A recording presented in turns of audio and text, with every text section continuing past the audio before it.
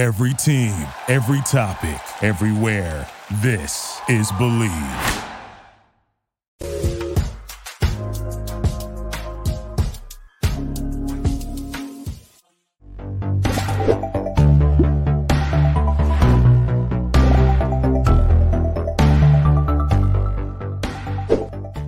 Hello, everybody.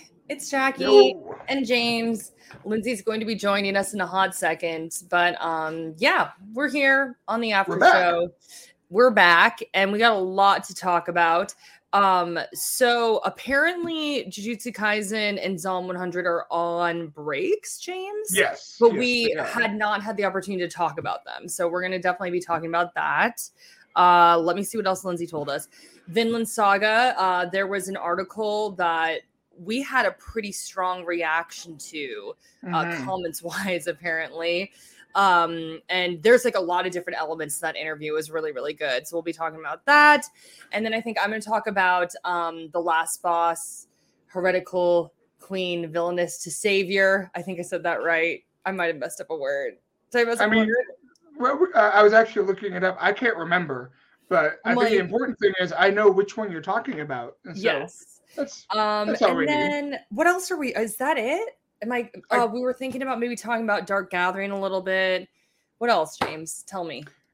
Gosh, I mean, I know that Undead Murder Farce is still going. Oh yes, I'm caught up. Are you caught up?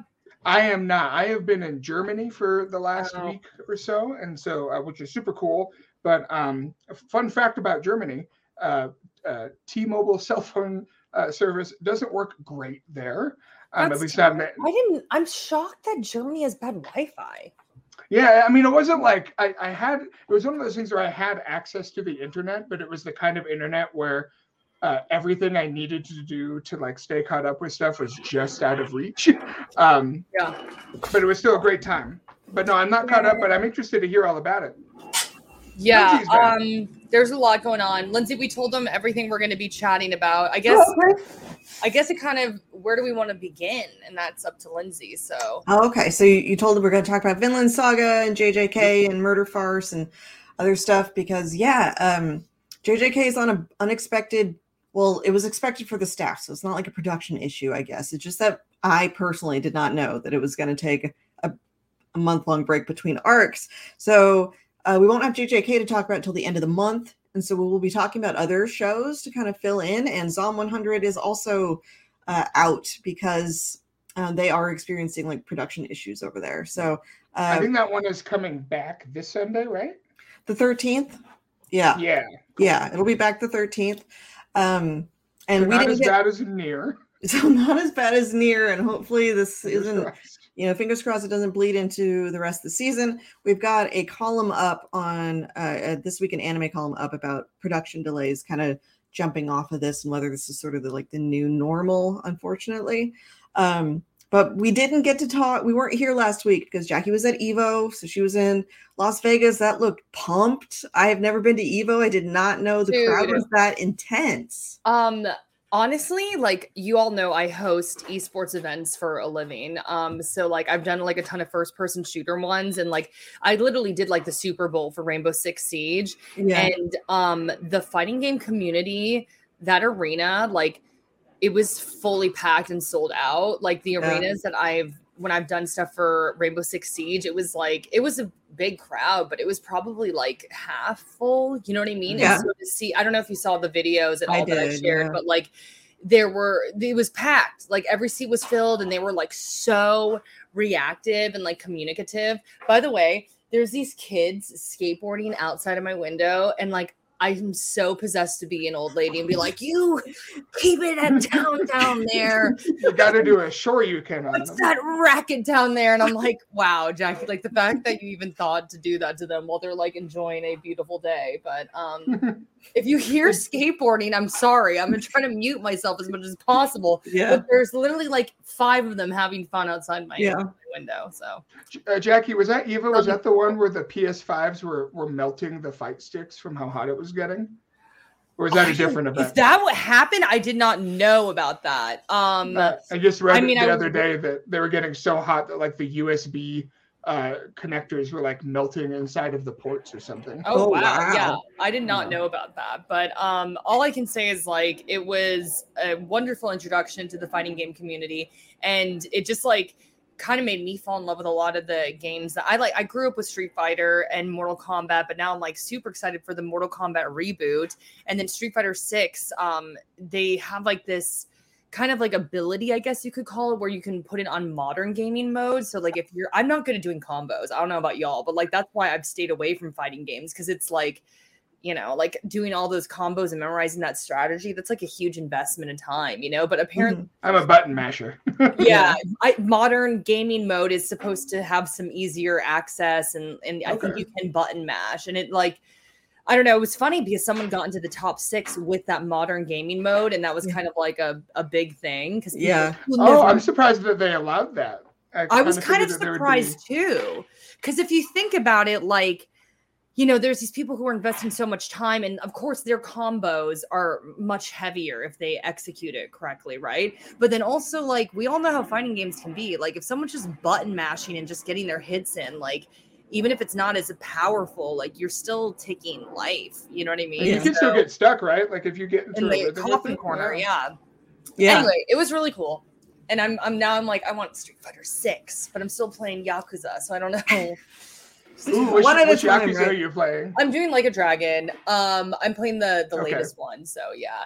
But that game is amazing. Like, literally, I'm just like, how I think I played earlier versions of it when I was really young, and I just remember thinking it was like kind of silly. But now that I'm like older, like, it is very silly. It is very silly, but it's super heavy and dark too.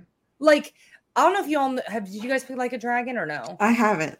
I haven't played Like a Dragon, but I've been playing through the whole Yakuza series over the last couple years. Play. Like, literally in the first 5 minutes, there's this like little boy, and he's a giant scar across his face, which his mom gave him because she's like an alcoholic and she's like greedy. Aww. And then you find out how this guy saves his son from the Yakuza, and like I literally was like crying, and I'm like, what am I? And like, and you see his development, and then he's not even the main character. Like, he's just like, he's like the bad guy, and you're like, oh, exactly. And you're like, oh my God. Like, I'm telling you right now, like, I thought it was just silliness, and it was like super heavy. So yeah. Oh wait, Like a Dragon. That's Yakuza Ichiban. 8. That's oh no, I'm in the middle of that one right now. I'm sorry. Yeah. I got it confused with so good, right? I got it confused with the one that's where the historical one. The historical one. Yeah. What's the historical one? Like, it's basically Yakuza with all the same like actors, but they're playing historical characters like in the Sengoku period. Yeah. Yeah. So one of the characters from the Yakuza game, his same model, his same voice, his same attitude or whatever, is now Hajime Saito during the Sengoku period. Or that's so cool. I want to play that one. Yeah, that one's also called Like a Dragon, but it's got something after Like a Dragon.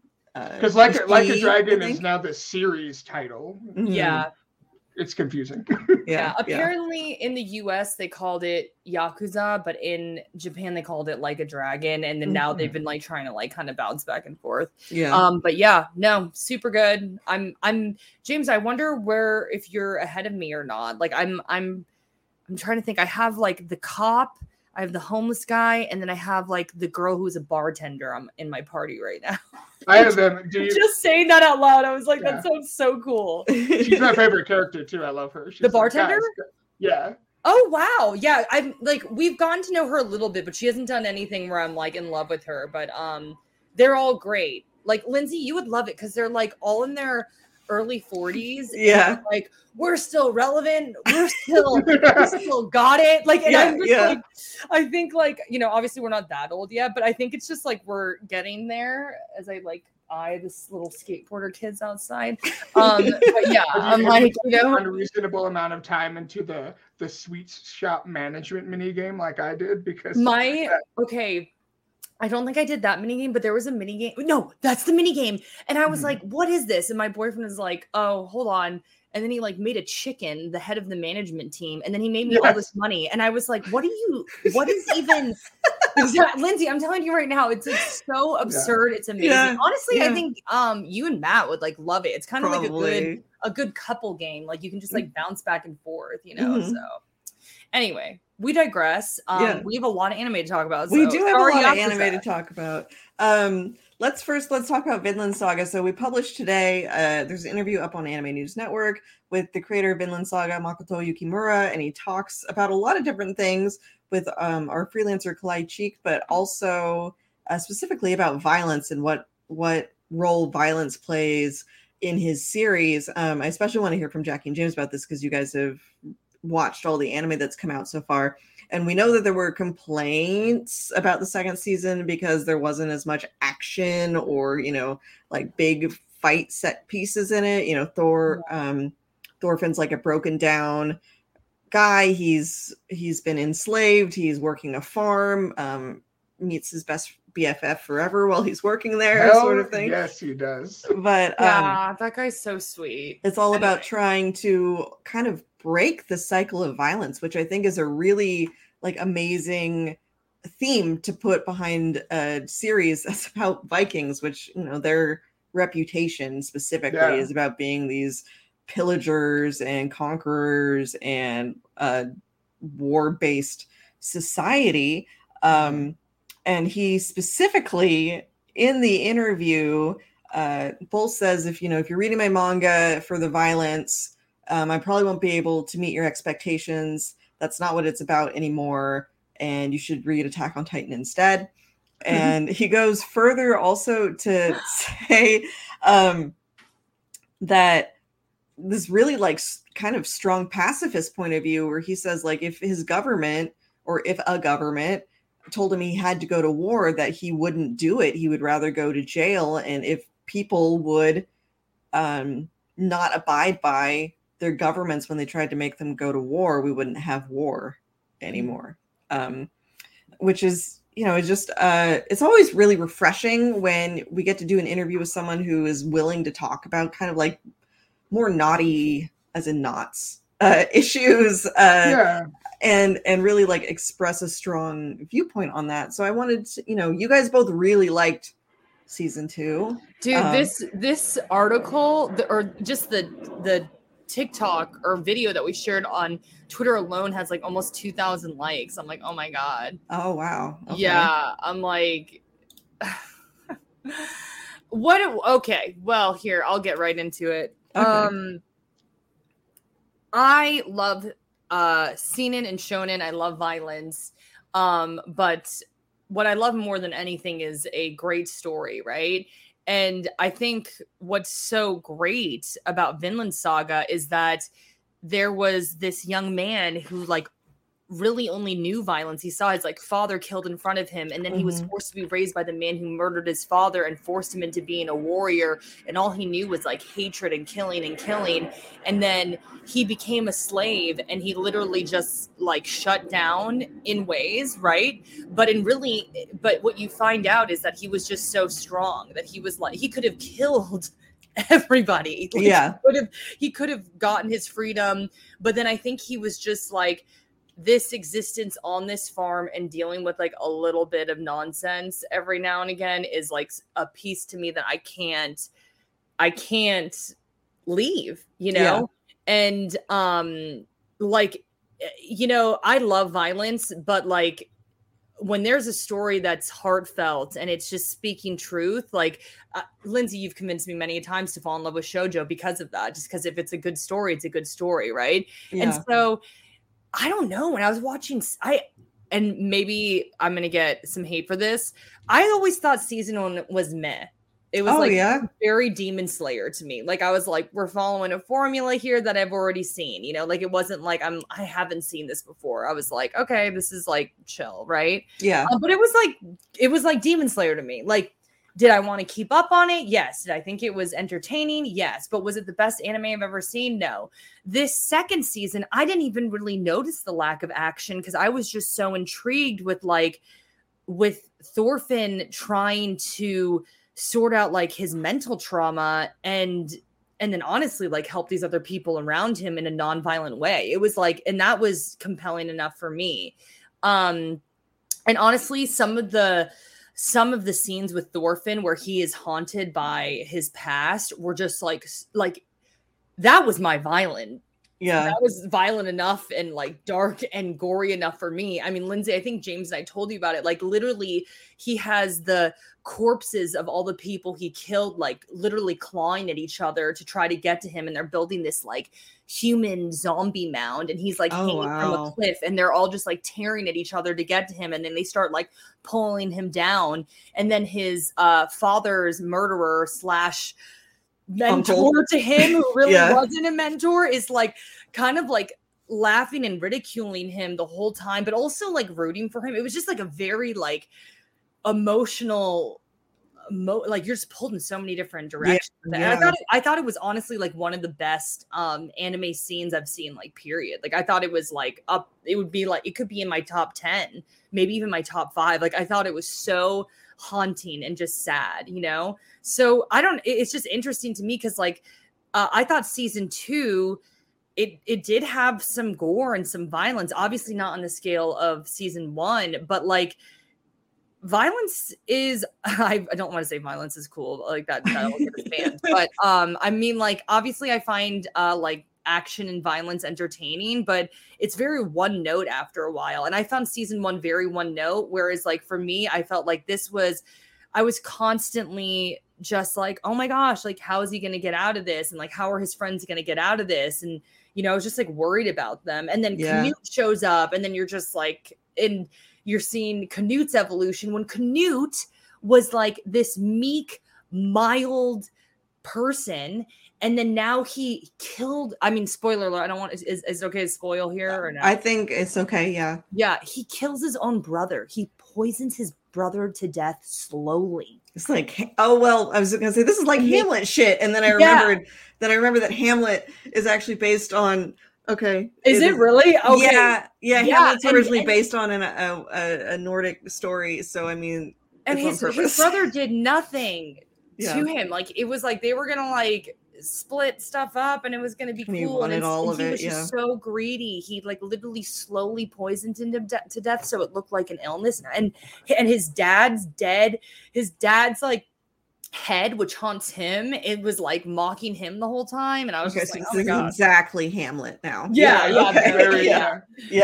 And so I don't know, I just thought that like for me it was really I don't think that Vinland Saga season 2 is the best anime I've seen. I don't think it's in my top 10, but I thought it was probably one of the better anime I've seen in a while. And like I said, like that scene from season 2 will like, I'll always really like that scene. Like that'll be like in my top 10 for anime scenes. So that's my take on it. Like, but I don't really know like how anime viewers are now, because people love Demon Slayer and I find Demon Slayer super mid, but like Demon Slayer has a massive following. And you know, My Hero Academia, which I think has really gone downhill, which honestly though, My Hero Academia is following, I feel like it's kind of like cracking a little bit, to be honest. But I don't know, it's just like if people want that, there's definitely anime out there like that. And that's why I think it was kind of funny, because he was like, well, go watch Attack on Titan. Like, which I think is like hilarious. Like most people, you think they'd be like, no, stay and watch my show, but he was like, nah, like that's not what you're gonna get here, you know?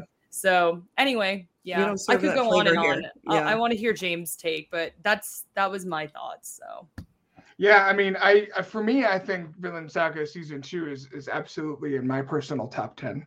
I think almost every day that goes by, when I think about how the run of basically perfect episodes that season has is almost, I can't even really think of a show that I've seen in recent memory that comes even close to that level of quality. And I think in the interview, the thing that really stuck out to me the most was just like you guys are saying, his convictions. Like this isn't just a manga that he wrote because he wanted to, get famous or make a bunch of money. He's like truly trying to communicate a message that he thinks the world needs, right? And it's something that he has not only like really injected a lot of his own personal beliefs into, but I think at the very end of the interview, he makes a point to say that one of the things he's the most proud of was that it was a story that took a lot of patience, and I think that's really what has made probably a lot of a lot of the viewers that have complained about the pacing and the lack of violence angry. But what I think the fans of the show recognized makes it so special is that, even, the very last episode of season 1 is called End of Prologue, right? Oh, you have like 24 episodes of a show, and it just tells you to your face, like, the story hasn't actually started yet. This is all just background information. It's all context. Yeah, right. And then you get to the second season, and I mean, it's true where I think I recall another interview I read where the author talked about how he initially wanted, the story to start with Thorfinn as a slave, because that was the story that he wanted to tell, was the story of someone learning to overcome their violent past and to see the world for what it was and to strive for something better. And his editor said, no one's going to read that. You need no one's going to read a story about a depressed, traumatized slave boy. Like you need to give them something to hook them. And he said, all right, fine. I guess I'll tell a big epic story about his Viking battles.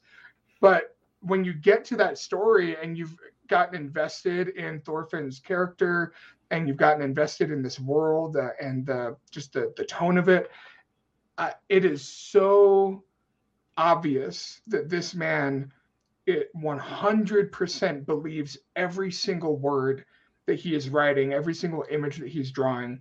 And, Mappa was able to translate that so well into animation, because when he says, like, I would rather go to jail than hold a gun, I 100% believe him. Yeah. Because the show, it's not just like with Attack on Titan, right? Which is also anti-war, which a lot of people conveniently forget. Mm-hmm. But that show is very much like war is bad because, suffering and trauma and all that stuff. And not to say that any of that's untrue, but Vinland Saga is so much about like exploring not only like why individuals become violent or become unhinged or become, betray their own ideals, but it explores why the world rewards people for doing that. Mm-hmm. You mentioned, Lindsay, just a couple minutes ago that it's so funny that this whole story is based around a Viking and furthermore, like a real historical Viking. Obviously, this is a very fictionalized version, but Thorfinn was a real person, and a lot of Viking culture has been built up around like his legends. Yeah. And in the show itself, there's like a whole episode where Thorfinn's the people around Thorfinn are like, it's kind of weird that you of all people have decided that violence is bad. Thorfinn's like, it's true. I'm not a very good Viking. Yeah. Yeah. I don't know. It's just so thoughtful and so well written. And I just have so much respect for this guy because he is, it's like Jackie was saying, it's a story that is so powerful in its convictions and so clear with its purpose that I don't understand how you could watch it and be bored. Yeah. Like truly, I don't. Like it's some of the most riveting television I've ever seen. And so to like say, oh, there's not enough people getting stabbed, I'm so bored. Like I don't get it. Yeah. But hopefully, maybe, as more and more people sing the praises of the show, maybe folks that were initially turned off by the drastic shift in pacing would be more inclined to go back and give it another shot, because it really is, it's an all-timer. It truly is. Yeah. I did some I went through a reading about Viking history sort of phase at one point. This is mostly because my oldest son is named after Eric the Red, because he also has red hair, and this was again something I was sort of into at the time. And I can't remember if it was Eric the Red himself or one of his family members or something. Definitely killed a couple dudes over a shovel. Yep. It was that kind of thing. Neighbor stole his shovel. Neighbor had slaves. So he went over there and killed 2 of the slaves to get his shovel back, which then I think got him exiled, or started a small blood feud. The point is it was all over a shovel. This was kind of this is how that society operated. Someone stole something from you. So you went over there and you killed them and took it back. Even though, I don't know, maybe shovels were harder to come by at the time. Probably required. You had to think you had to go to the blacksmith and get them to make it, and It was kind of like how back in the day, in the Wild West, if you stole someone's horse, that was like a hanging offense. Because those are a horse, right? Yeah, you need those. But still, a shovel that seems a little extreme. Need those. yeah. Same idea. Yeah. It's brilliant. It's so good, Lindsay. I can't wait for you to catch up. I feel like as soon as you start, you're just gonna like binge it because it's really good. Yeah, I need to just like sit down and watch the whole thing on Netflix because it's all there. The dub's pretty good. Maybe binge it in like a few sessions because it gets very heavy. Yeah. It's not an easy watch. It's like one of those where like I don't know about y'all, but like there's some movies I know I'm like that was really really good, but like I don't think I'm ever gonna watch it again. Yeah, it's gonna make me feel bad. Yeah, I kind of feel that way. Yeah, I do. I've never watched Black Swan again either. Amazing movie. I've never watched it again. Like Darren I always mess up his last name. Aronofsky. Thank you. Yeah. Aronofsky, yeah. Like his films, but usually only watch them once. Same with like Lars von Trier. Oh, really, if you even want to go there, you only need one. You know. You mean you don't rewatch the Nymphomaniac duology every Christmas? I do not.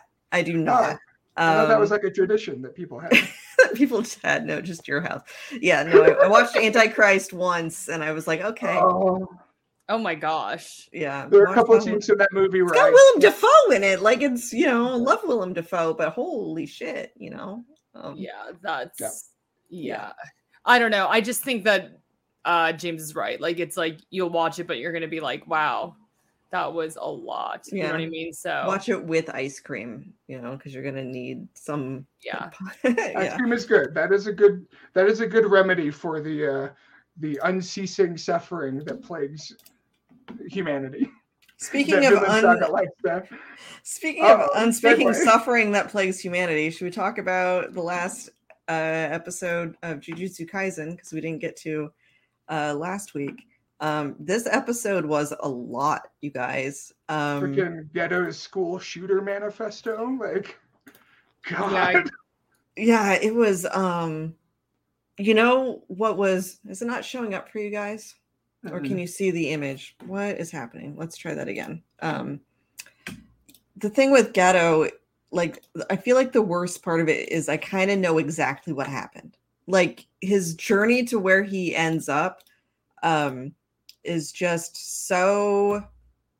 Are we not going to have screen caps? Because Lindsay, I sent you after I watched that episode. I sent you so many messages. You did, and I hadn't watched it yet. And I'm like, sorry, Jackie, I can't even read these. Oh my God, sorry. But I was like, I thought that you all were doing an episode last week when I was at Evo, and I watched the episode, and I was like, oh my God, you guys have to talk about all these points. Not knowing. But I literally sent her like an essay and literally sent her manga chapters and literally screenshots of the anime episode of his degradation into madness. Yeah. Because it's just like, I think while you're trying to work on screenshots, I don't know if they're coming up or not, but like, I think what was so interesting about this season so far is like, obviously we want to see Gojo and Nanami and like all of them when they're young, right? Right. And so we got to, and Gojo's like a punk kid, but we don't hate him, right? Yeah. But Geto was like very likable. I found him like, he's not like, he's brooding, but he's not like Megumi where you're kind of like, why are you emote out and sad all the time? He's just kind of like a quieter guy. And I feel like he's like principled. Like he kind of doesn't like how Gojo's always messing around. You know what I mean? Yeah. But it's like you liked him. Like, I mean, I liked him. I just thought he was more disciplined. He took it seriously. And, he really was just like a cool dude. Like I liked Geto. And then it was like, he stood so like he wanted to complete their missions and do a good job, and he was very disciplined, and I like that about him too. And then he has that amazing emotional moment with that blue-haired girl where she's like, well, are you all going to kill me now? And he's like, unalive me now. And he was like, no. And we all know how heartbreaking that was. And I think this is what I sent to Lindsay. This was the degradation, right? Because Megumi's father is, he has no sorcerer abilities, right? Like he technically was a part of the family, but he doesn't have like those special abilities, right? Yeah. And so and he kind of was like teasing Megumi the whole time that like he was beating him. And so I think like Megumi, You mean Geto? or Geto. It's Sorry, okay. it's It's comparison with Megumi. I think Geto, being so young and impressionable, watching that girl die in front of him, and then also like he told him that he'd killed unalive Gojo at that time too. Yeah. So I think it was just like so much to process. And then the whole time, what's his name? Is it what's Megumi's dad's name? Toji. Sorry, I was gonna say Togi, and I was like, that's not right. Toji is just like so awful to him. And no offense, like Toji is not a great human.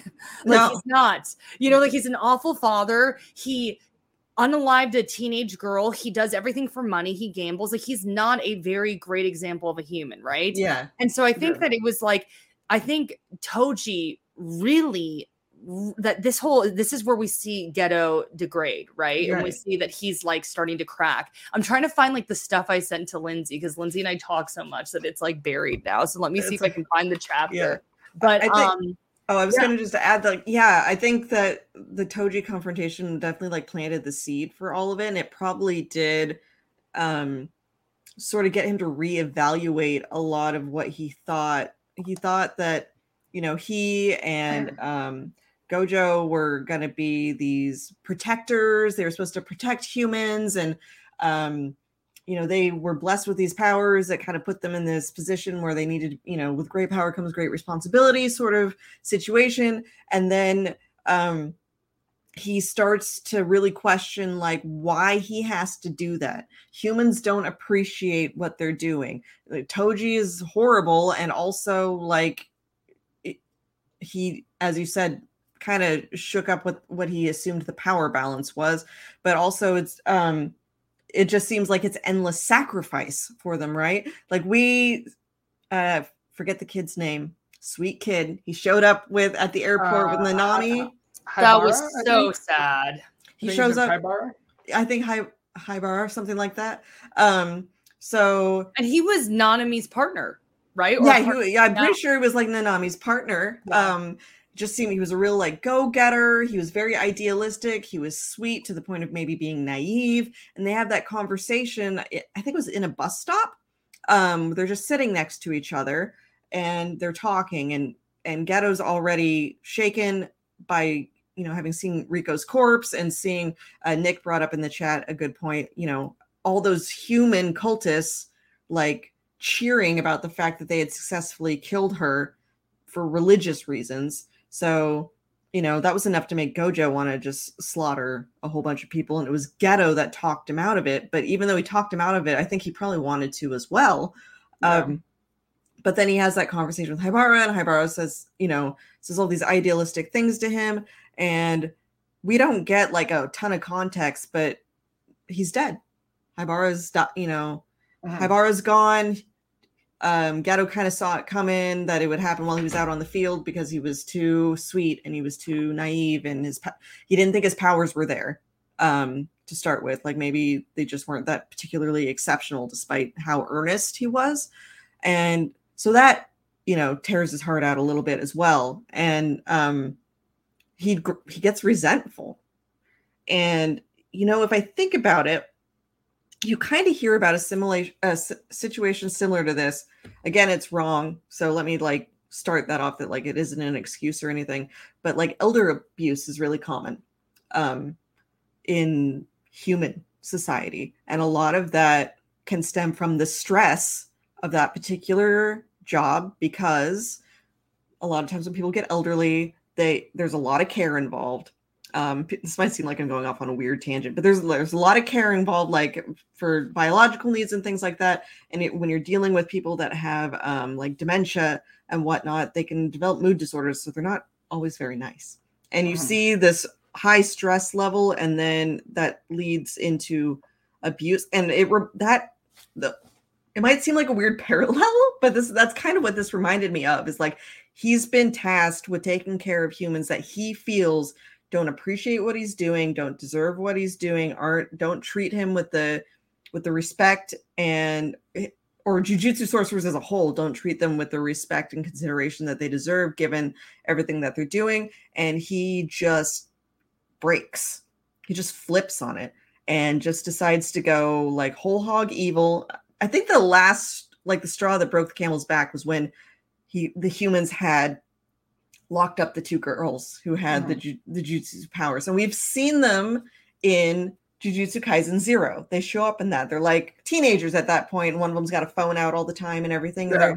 They're cute, like sisters sort of deal. And I remember during the movie, it was like, why is Geto like got these two kids? He doesn't seem like someone who would have the patience to like deal with teenage girl underlings.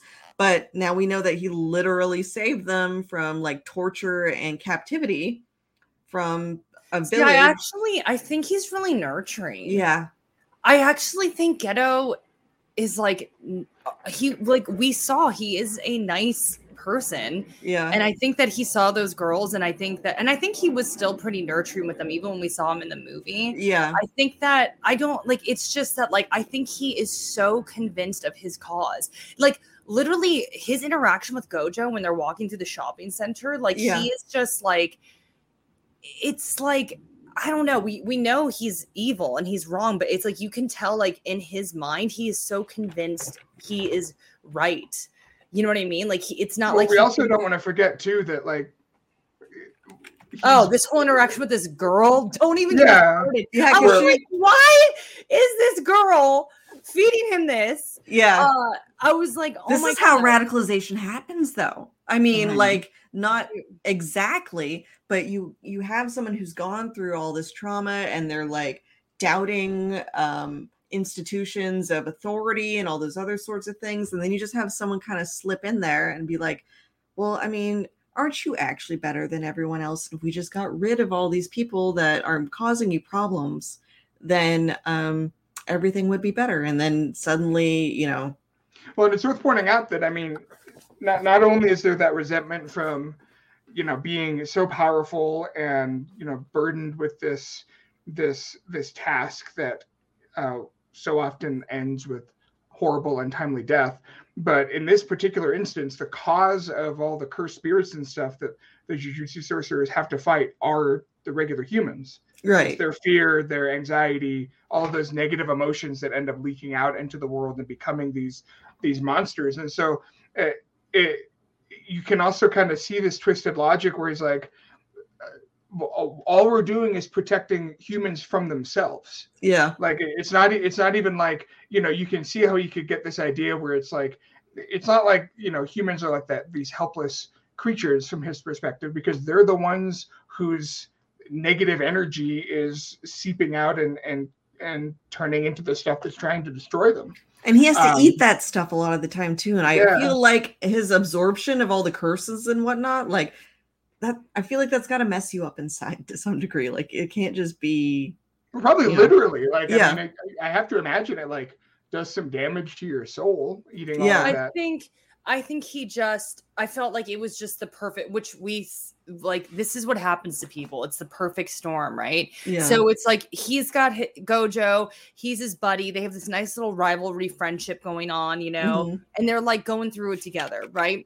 Then they have this girl, you know, and I think Gojo kind of had a crush on her. I think Geto really cared about her.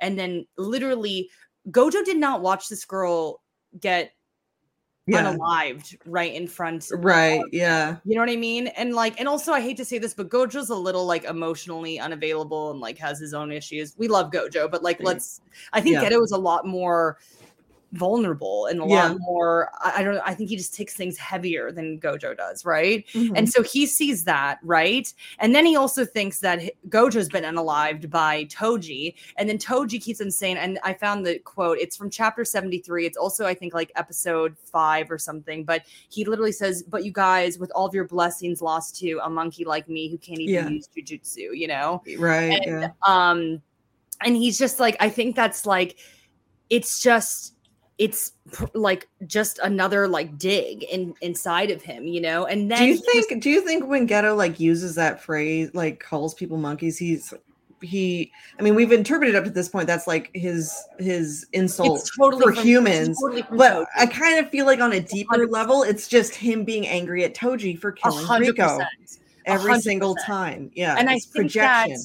it's a projection, and I think it's like that whole situation like just jarred him so badly, and he's so mad that he did not have control over it, and I think he's just like kind of obsessing over it. So now he doesn't want like any Toji to exist. You know what I mean? Well, Which is crazy because there's awful sorcerers too. You know what I mean? Yeah. But I think he's just so blinded by his rage by that. But I also want to add, so then we see Toji, right? And then Gojo and him start getting separated. Remember, they say that at the very beginning of the episode that they're not doing stuff together. So now he's getting isolated and lonely, just dealt with all this trauma. This girl comes up to him and like puts all this stuff in his head. I just think it was like he literally was just in this incredibly vulnerable spot, and then he sees the little girls when he's out on his own, and he doesn't have like Gojo to kind of bounce up, because Geto and Gojo bounced off each other. They're young, you know, and so like they would, you know, be like, how do we approach this? This is what we're gonna do, whatever, you know. And so I think he was there by himself. He's pissed off at Toji. He doesn't have Gojo to be like for a while now, right? Because it said that they were doing things solo for a bit. And he's just like, F it, I'm going rogue. I don't have anybody anyway. And I'm tired of these people. You know what I mean? And then it's over. Yeah. And then the craziest is like he and Gojo try to meet up, and Gojo I felt like was like, yo, dude, like, what's up? Like, let's go back. You know what I mean? Like, very I want to discuss that, but first I want to let James get like to the point that he wanted to do. Yeah, sorry. I don't feel like James has said his piece, but anyway, perfect storm. What was I saying? I think it brings it back what we were all just talking about, the fact that what's her name? The blonde lady that accidentally radicalizes Yuki. Yeah. She does point out, because Geto he even has that moment. It's almost like a cry for help, right? Like that moment where he's trying to like express his own fear or his own struggle with these feelings, because he talks about how there's a part of him that truly does want to protect and love and care for people, including humans. And there's the other part of him that's starting to see them as just worthless, pathetic monkeys that don't deserve to be protected. And she kind of points out, like, the thing about that is, like, you can have these ideas in your head. You can have this anger. You can have this frustration. That's normal. What you have to do is you have to make a choice. Yeah. You can either choose to see humans as, you know, pathetic and worthless and despicable, or you can choose to believe in those higher virtues. And the whole calling people monkeys things almost makes me feel like, it reminds me of the ways that like all sorts of people, whether, you know, for good reasons or not, whenever they have to like commit violence against another person, like in war or what have you, they will intentionally dehumanize their enemy. And it's like an active propaganda choice. Is like that. Yeah. It's an active choice. Like they have to constantly remind themselves, these aren't people, these are monkeys. Right. Yeah. And if you do that enough, that makes it easier to commit the kinds of atrocities that he shows himself to be capable of committing. But it also, I think, makes it a lot more tragic, because it still reminds us that he's not some whacked out Saturday morning cartoon villain that just wants to be evil. Yeah. I think one of the most powerful lines in the episode is when Gojo's like, dude, you said that we can't just go kill people for no reason. We have to have a good reason. And Geto's like, I have a perfectly good reason. That part gave me a chill. It was just like, do you have any screenshots from that interaction? Because, like, first of all, I thought that was a beautifully animated scene. I was like just floored at how gorgeous it was, and just showing like the distance between them. And I don't know, it just was like really beautiful. But yeah, I was like, I don't think Gojo realized what Geto was going through. You know what I mean? And then it's like crazy, because literally he feels like he's talking to a stranger in that moment. It literally makes me like sad to say that. Yeah. Like they don't even know each other anymore. Why are you so emotional about that? Yeah. It was like they did not know each other anymore. And it just was like so sad, because they used to be best friends. And it's just like, I mean, this speaks for everybody. It's like Geto did not reach out for help.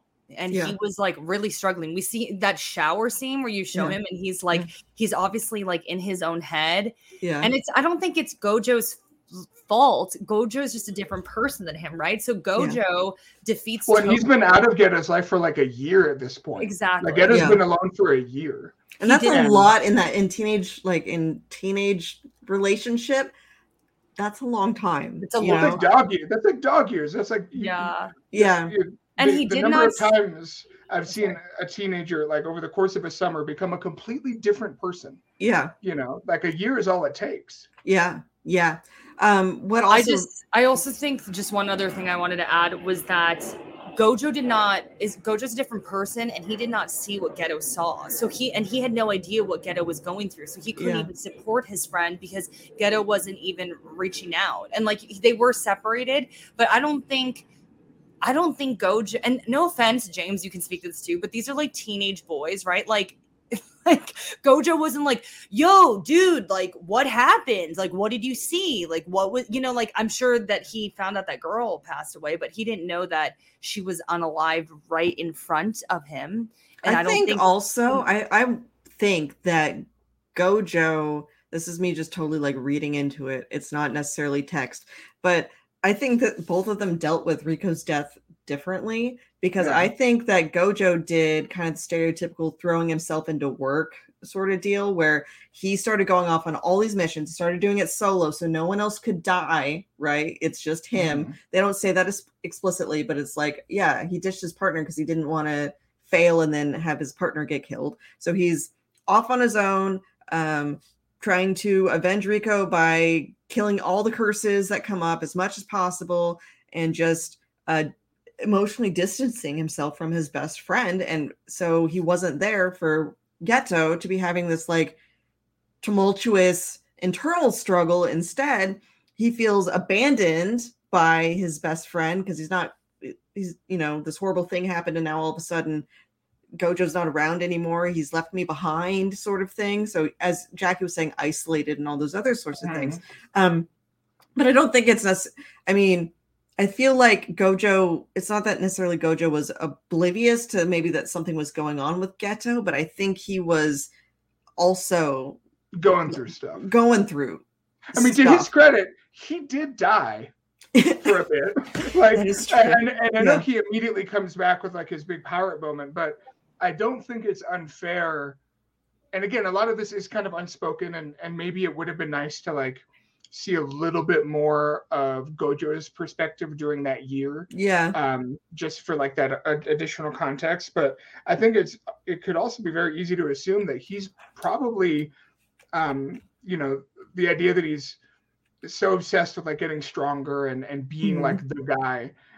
I can understand like why he would maybe be obsessed with that if his thinking is if I don't get stronger, next time I'm not coming back. Right. Yeah, next time I might not come back, or more people might die, or all those other sorts of things. Yeah. Because Rico dying was like a huge failure for a guy who thought he was, Jujutsu. He probably blames himself. Like he probably specifically thinks, I literally failed. I died. I was supposed to be the strongest one. Yeah. Yeah. Mm-hmm. Yeah. And then he promised her that she'd be safe. And what else was interesting was that interaction between them. Mm-hmm. And I don't know what was said exactly, but like felt like he was gonna help Geto. They kind of helped Geto get away, though, didn't they? Like I agree, but Gojo and I always forget her name. They knew that he killed over 100 people. Yeah, like but they I think knew that they're teenagers and they just don't know how to take it seriously. Like I don't think Gojo now has to take anything seriously. That girl's never showed to be super serious, and I think that they were just kind of like, I think they both assumed he was just like Gojo's literally like, okay, dude, I found you, time to go in. Like he literally was like, did not think Geto was gonna be like, yeah, no.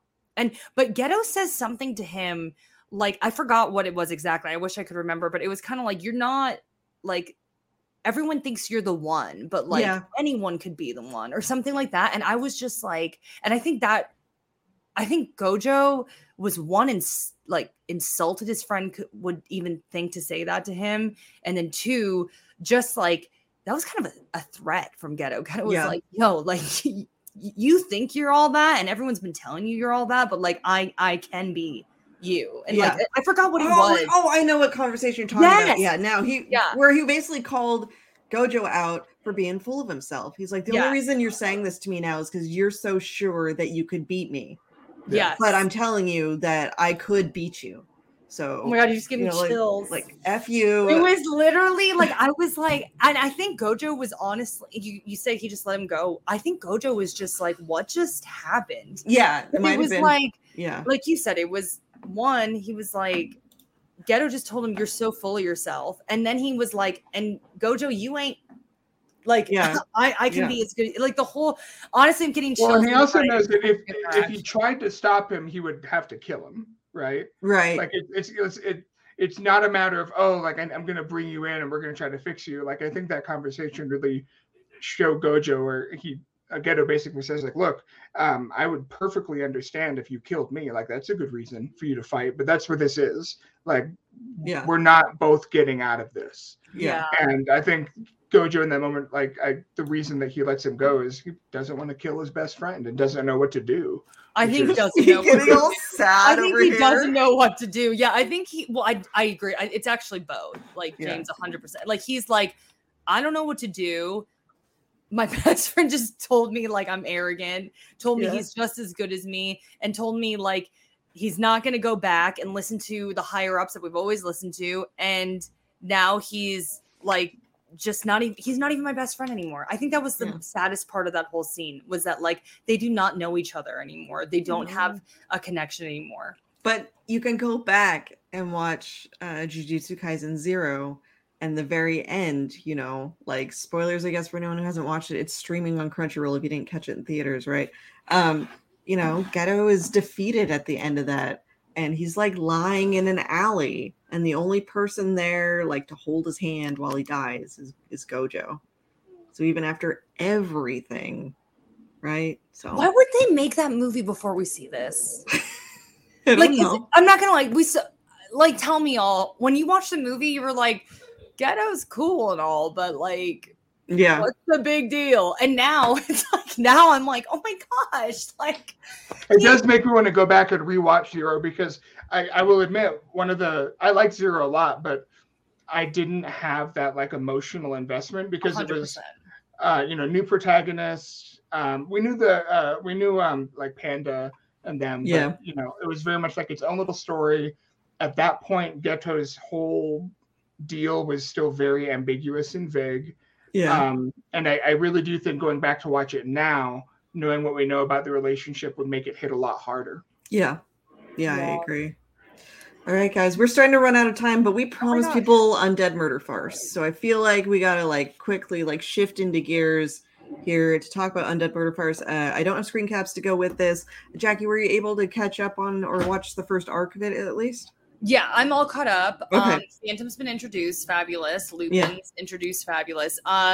This is a really fun anime. It's like cool to see all of these like really cool like I guess monsters. Yeah, monsters from stuff I've read and watched and in this form. And I really like the girl and the guy, and they have like a really good, like, they're funny. The maid is great. I love the maid. Oh, so have we gotten to the second arc now? Are we past the vampires? Yeah, we're past vampires, and we're into Sherlock now. Yeah, Sherlock. The detectives are here. Yeah. They're like, is he hot or is he old Sherlock? He's an older Sherlock, but he's like, like a respectable. To be honest, late 40s, 50s. So I mean, I'd be like, okay. but then he's got like Lupin and Phantom to compete with, who are like ridiculous good looking, and the blue haired guy is really attractive too. Is it Phantom of the Opera there now? Yes, Phantom of the Opera, and he's very good looking. He's very good looking. His name is also Eric with a K, like from the novel, and he has teamed up with Lupin, who's a werewolf. I'm assuming who may be a werewolf. I'm who's not sure. A thief. He's a thief. That would be a funny. I just assumed he was a werewolf. Maybe he's not. He also had a shirtless scene, and he was like ripped. So I was like, "Oh, this guy's got to be a werewolf." But maybe it was just me. No, I think he's just regular ripped because he does fencing and all those other kinds of stuff. Never mind. The item that may be stolen has relevancy to werewolves. So there is like a werewolf element going on, but we don't necessarily know of anyone who is specifically a werewolf. That'd be a funny pun, like Lupin, the name, like that would. Yeah, they could still do that. Why didn't I think of that?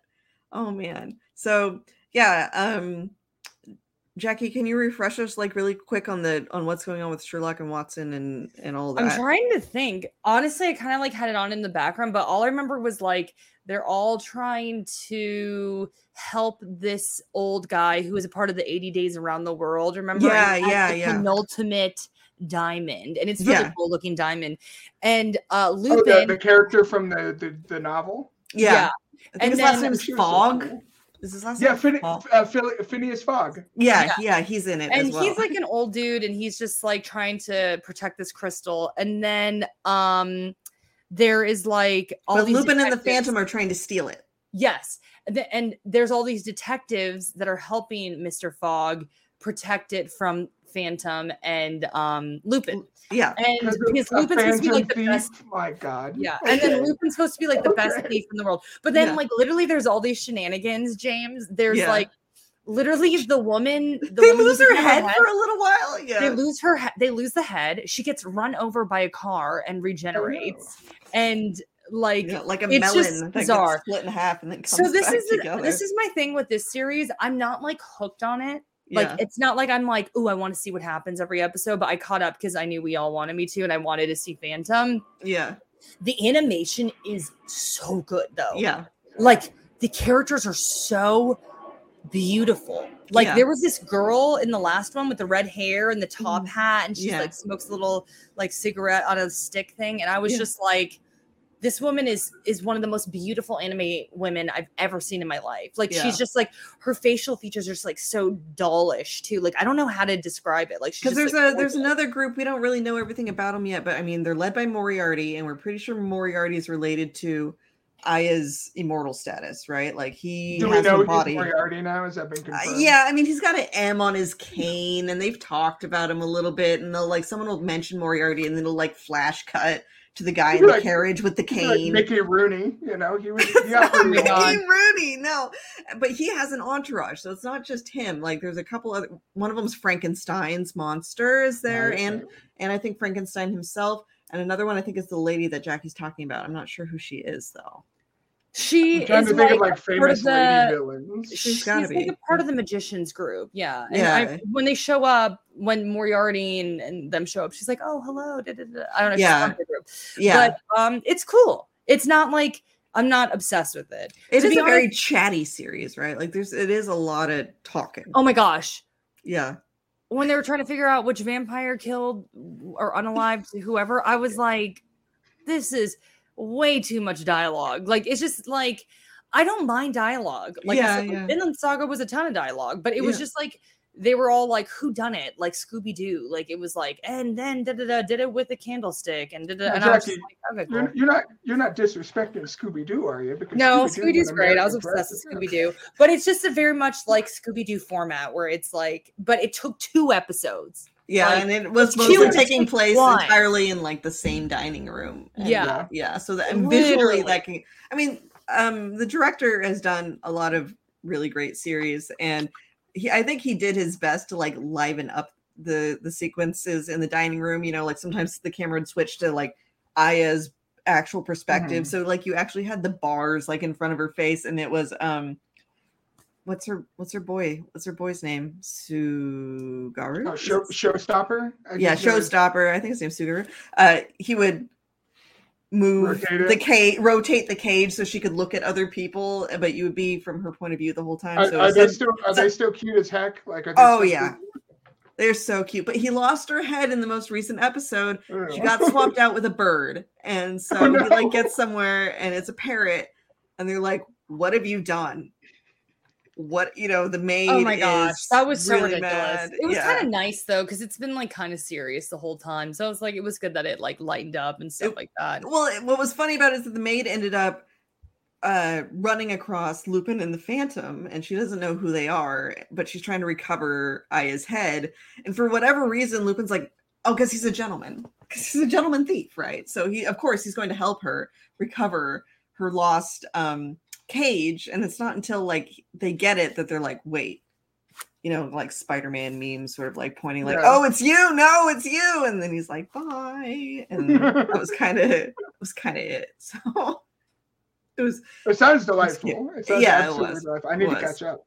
I can't believe that we saw her head got run over by a carriage, though. Like it was pretty Well, it's kind of one of those things where, like, when when you keep reminding us that, like, she's literally unkillable, immortal, like, for real. Yeah. You kind of have to, like, demonstrate it. I mean, I guess the fact that she's a talking head is perpetually demonstrating, but like, yeah, there's some fun stuff you can do with that. Right. Which, I mean, this says maybe more about me, but I was like, what if you dropped her in like an aquarium? Oh yeah. Or like, what if you dropped her in a blender, which she's just like.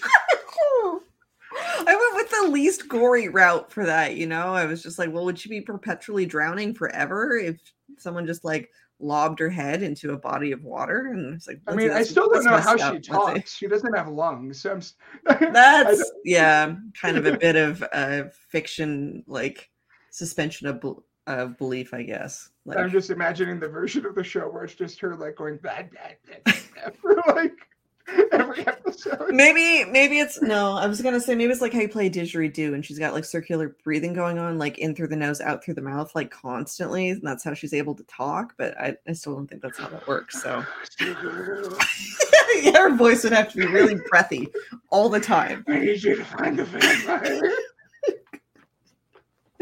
I'm sorry. Do it. I'm so sorry, everyone. I'm sorry for this. Nick has brought. I haven't seen Bakano. I have no words right now. Sorry. Yeah, I was like, "What's a creative way to murder Aya?" And then this is how we got here. So it's my fault.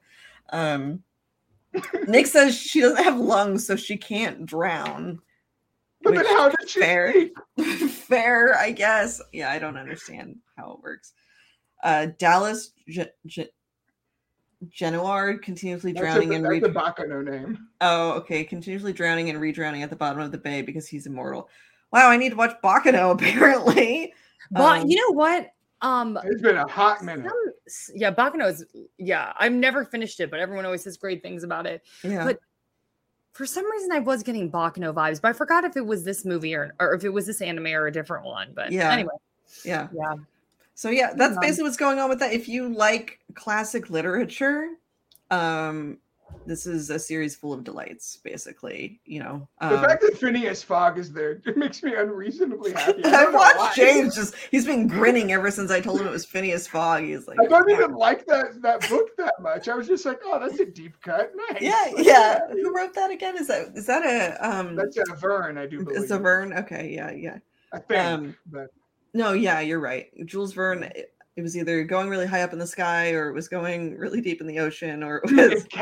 if Captain Nemo shows up, oh my god, I'm gonna lose. It is really cool. like classical literature, or showing up out of nowhere. It is really neat. But... Freaking Dorian Gray, get Dorian Gray up in here. Yeah, Dorian Gray would fit perfectly. Dorian Gray would be perfect. It reminds me of Penny Dreadful. It's just like Penny Dreadful, basically. Yeah. I really like Oscar Wilde, so that would. Oh my god, that would love please Oscar me. Wilde. Yeah, that would please me. Random fact: he went to jail for being gay. Just let everyone know. Yeah, and he died in jail. Did he die in jail? Yeah, did he? I thought he died. No, I think he got out. No, dude. I think he died in jail. I'm Googling this right now. Yeah, me too. Where? A lot of people did die in jail back then. It's hard to keep track. He died in Paris. He was released. He died of meningitis. Yeah. He was only 46, though. Yeah, he was really young. Yeah. Only had one child, I think. He had a really hard life. Mm-hmm. Yeah, he did. Yeah. He was so clever, though. Yeah, his writing is amazing. I love his writing style so much. I always love. Did you guys know that Ernest is both a name and an adjective? Mm-hmm. Yeah, James. Thank you, James. The importance of being earnest. It's a pun because his name's Ernest, but very on good. A character level, he's an earnest guy. Very, very good. Just gone. He's just died. Don't hear anymore for that. Maybe Ernest will show. Maybe the Ernest will show up in the next Undead Murder Farce. There'll be like a mix-up. Yeah. Too funny. You know what else? They don't have any Shakespeare in here. Do you think they're like but they're sticking maybe strictly with Victorian. It feels like Victorian. Yeah, I know. I feel like because I mean, if you treated all those characters as that would get messy. Yeah. Yeah. I think maybe they should just stick with if they were like Shakespeare has been a vampire this whole time, they could maybe throw him in there. But no. Well, I was gonna say Dracula is still sort of Victorian era too. But I guess we could also get some Charles Dickens. Just some sad orphans or something, Yeah. Oliver Twist. Ebenezer Scrooge. Get Ebenezer Scrooge up in here. He's got those ghosts. They got to solve. It's true. Yeah, he's got ghosts. There we go. Do a Christmas special with Ebenezer Scrooge. Bring in the Muppets to make it even better. It's the only version of Christmas Carol worth watching anyway. Yeah, anime Christmas Carol. Interesting. Yeah. So I'm shocked I haven't done like a sexy ghost harem version of Christmas Carol where it's like we're like Scrooge. I'm not. Yeah, I'm like, what are you talking about? 18-year-old that's inherited his uncle's business, and he, oh no, this bank that I inherited from my grandpa is filled with all of these half-naked ghost girls. Just like, okay, and then we've got like the Ghost of Christmas Present and Past and Future, right? But they're sexy. That's it. By the way, I did not know Zom 100 was a live action before it was an anime. They were made simultaneously, I think. Okay. And the Netflix movie is out this month. I don't know if it's out. I saw it yesterday and we started to watch it and I was like, what the I was thinking about watching it while the anime is like on break. I was like, maybe I should just watch the movie because I think the movie goes further. Kensho in it. It honestly, it moves a lot faster. It moves a lot faster. Does it cover the same stuff? Like, is it the same? Like, I only watched a little bit of it, but I thought that it was that it came out as a live action before, and I just didn't know. But they came out at the same time. Yeah. I interviewed. I'm gonna watch it to review it because I interviewed the lead actor at Anime Expo. Yeah, of the movie. He's cute, really sweet, really adorable, very much Akira vibes. Yeah, but you see his rugby friend come in, and you see his like crappy workplace, and it's just like kind of like so similar. I turned it off. Like I was like, okay, I'm already watching this sort of thing. Yeah, I know that since it's out, it's not a spoiler anymore. There's a shark suit, the shark thing, because you went to that activation they had for the series that had the shark. Jackie, do you remember? Yeah. So that shark seen the shark yet, though, right? Not in the anime, but it is in the live action. Yeah. So if you guys want to see a shark now, you could just go watch the movie. I wonder if that's like a deep cut to that's not really a deep cut reference, but I wonder if that's a reference to Zombie, the movie, the Lucio Fulci movie where a zombie fights a shark. I have not seen that movie, but I'm putting it right at the top of my list now. A zombie fights a shark in it. Is the shark also a zombie, or is it like a regular shark? No, it's just a regular shark. Okay. I mean, it's formidable either way, but I just wanted to know. It's an Italian zombie movie. Oh, okay. So it's sex. Yeah. No, well, it's the word "good" is a difficult word to use in. It's a different kind of good. Let's call it. Well, what's that called? Giallo, right? Giallo is a different thing. That's okay, it's not one of those. Okay, that's where I went to when you brought up that. But it does have the dubbing, the same dubbing stuff. But it's more of I'd say it's a lot trashier than what you might associate with like a Romero flick. It's a lot more like C grade, good, but still, it's not high art. Okay, you're watching it because the zombie fights a shark in it, and like it's cool. It's a sick soundtrack. A bunch of nasty stuff happens to eyeballs in that movie, like real gross. Oh my god! No fish for James, but eyeballs are okay. As long as they're human eyeballs, yes. That's fine. Oh my gosh! No words.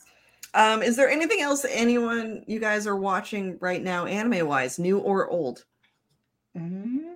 No. I have been watching I've been catching up on the original Macross. Shout out to Nick in the chat. I'm sure he's very happy to have another convert, but that show's super cool. Yeah. And I'm continuing my slow but steady journey to catch up on reading One Piece. Oh, okay. And I've My just met gosh. Chopper, who is my new favorite character of all time. Uh-huh. I love really him and everything would he's like- about. I would like to watch One Piece. It's just, I don't know. It's just so daunting. Like whenever I try to, it just like I just. Oh, I'm reading it on the Crunchyroll app. I am not watching 1,000 episodes of anime. That would You can read the manga faster, so it goes by faster, and there's no filler or anything, I guess, right? Yeah. So Yeah. yeah. The only manga I'm reading right now is Chainsaw Man, which is so good. So good. Poor Denji. He just can't keep those inappropriate 20-somethings away from him. He needs to let Denji. Well, I mean, I'm Denji Asa. I think that they're a good match, and I hope they end up together. But look, anyone that writes impromptu love poetry on the spot about you is your soulmate. That's just the rule. It's just the rule. Yeah. And I'm watching. I finally got a Blu-ray player for my bedroom because I didn't have one in there. I only had streaming, but I've been buying physical media more recently, and so I'm now watching Saint Tail, which is a magical shoujo series, very Sailor Moon-esque, beautiful backgrounds, fluffy, no real drama or anything. It's got a real catchy opening and ending song, and it's like 40-something episodes. I'm probably just gonna watch all of that. Oh, you're muted, Jackie. I said I've obviously been watching The Last Boss Queen because I'm doing the review. Yeah. And it's like the last episode was like really boring for me, which is unfortunate. Yeah. It's just like it's super cute and fluffy. Yeah. Sorry, that was I just sent you a screenshot. So yeah, but it's been cute and fun, but like the animation is not great, and they have action scenes, but I think I told you all it's like literally like. Didn't you say like there also was an action scene and then they zoomed out? Oh yeah, and you know what? They did it again in the last episode. They literally were like, "We're gonna end in a sword fight again, and we're just gonna laugh, and you can hear the swords clinking, but we're gonna pan up to a window." They did the exact same thing. Oh no! And I was like, and then someone in the comments was like, you know, maybe they're just really sticking to the manga because apparently it's like very much like. Just like what they're seeing in the manga. Yeah. But I was like, okay, but you need it's not good to do that. You should have made it better. Yeah. Yeah. Yeah, you should check out my reviews because it's my first review. And that's the only thing that's really fun about it is I'm like, it's my first review. And I really love my little online community who like chimes in and talks to me about it. And I wanted to say hi to them, but I'm back on. Good. Maybe that was weird. It was just glitching for a second. But yeah. I don't know if my last one's been posted yet or not though, but I try to write them the day of. So yeah. Well, I'm glad that you're enjoying that. Yeah, I'm not reviewing anything this season, and I mean this season has been kind of lackluster. Someone in the Bacon in the comments wanted us to talk about Vending Machine. Is anyone up to date on Vending Machine? I haven't watched one episode, and you know what's funny? James is pouting, and he's got #1 Boxo stand. I know. It does really bad in our rankings, though. Too, it doesn't do well in our rankings. The last episode I saw was the one with Mentos? It was after the fraud. No, it was after the fraud. It was does Boxo? He gets like a. Is it like a pachinko thing, or he does like a gambling thing? Oh no, he's introducing gambling to the commerce. Yeah, something like that. It was from before my trip. Okay. And I think I'm like 2 or 3 behind. Oh, okay. But it's really funny. I mean, Boxer is a good boy. Not if he's introducing gambling to the populace, James. That's not good. Well, okay. I mean, maybe he's going to be the one that's actually like, you know. He's gonna be the one that's what? He's not like a whole casino. He could just be like he can be just like a pachinko and just the one pachinko has a line going all the way around it. People are fighting each other and stealing little metal balls that they can't immediately turn in unless they. Oh boy. Yeah. Yep. Sponsored by Pokemon J Fan says this week in Vending Machine, Boxo fought a crocodile with fried chicken. Well, now I have to watch it. Wow, I don't have any words. Real quick, JB says, "Oh no, Honkai Star Rail claims another world." Hey, is anyone else playing Honkai Star Rail, or is that still just me? No. You know what's funny? They just released Kafka, you guys, and she is the best. So how are Honkai Star Rail and Genshin Impact different? Because they're from the same creator. Honkai is turn-based, right? Honkai is Oh, turn-based. and then Yeah. Genshin, you just like go up and hit them. I guess so. I didn't play Genshin. Genshin's like Zelda. It's not exactly like Zelda, but it's real-time combat. You have special moves. It feels a lot like Breath of the Wild-ish. Yeah, everyone says it's kind of a copy, but that's okay. Yeah, there was. It's not a copy, but it's in the same like they hang out at the same local spots. Yeah. Say that. Yeah. Funny. Yeah. They're not twins, but they're sisters. Yeah. Maybe. That Cousins that look really similar. People always think they're sisters at like the family reunions. Oh, okay. Yeah. I haven't played Genshin, but I have played Honkai Star Rail a lot. And you don't need to like gacha all your money into it. You don't even need to gacha really any money into it. It's really fair, I feel, to free to play. And the combat's really good, and the characters are really good. Story's actually really good. There's a time when I was playing it, I was like, this is one of the best RPGs I've played in quite a while, as far as like. Does it do that thing where you can only like play a certain amount per day unless you buy it? Or no. At least I never have reached a limit where it told me that, and there was a couple days where I played it a lot. So I think I'll get it when it comes out on the PlayStation. That feels like a really good couch game for me. It is probably better with a controller, like, which is funny. Whenever I do the surveys, they're like, what controller are you using to play this on your mobile device? I'm like, none. I've never hooked a controller up to my phone, so I'm just playing with my thumbs and touch. I have a controller for my phone, but Genshin doesn't support it, so I kind of assume. Oh, okay, yeah. But yeah, you might need a relatively newer model phone probably for it. But I'm not sure exactly what the limitations are. Okay, well, I think that about covers it for this week. We will be back next week, which is the 18th of August at 6 p.m. Pacific, 9 p.m. Eastern.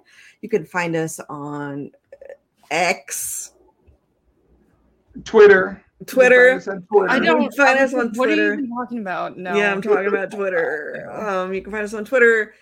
You can find us also on YouTube, our YouTube channel. Make sure to give us a like and a subscribe, and recruit your friends and watch together. It's always more fun when we've got more people here to talk anime with us. You can also find shorter versions of the podcast in some cases, and also like all the conventions and stories and things on all of our social media channels. And we're on Instagram Reels, TikTok, again, Twitter. And Jackie, did I forget anybody? YouTube Shorts. So, head over there. We've got some really funny interviews with con attendees going up. We've got an inside look at the Junji Ito exhibit that was at San Diego Comic-Con. And we're still putting stuff up from Japan too. So, just give that some shares, leave some comments. If you tag me and you're nice, I'll get back to you. But only if you're nice. Okay. Bye, everybody. Yeah, bye, everybody. See you next week. Bye.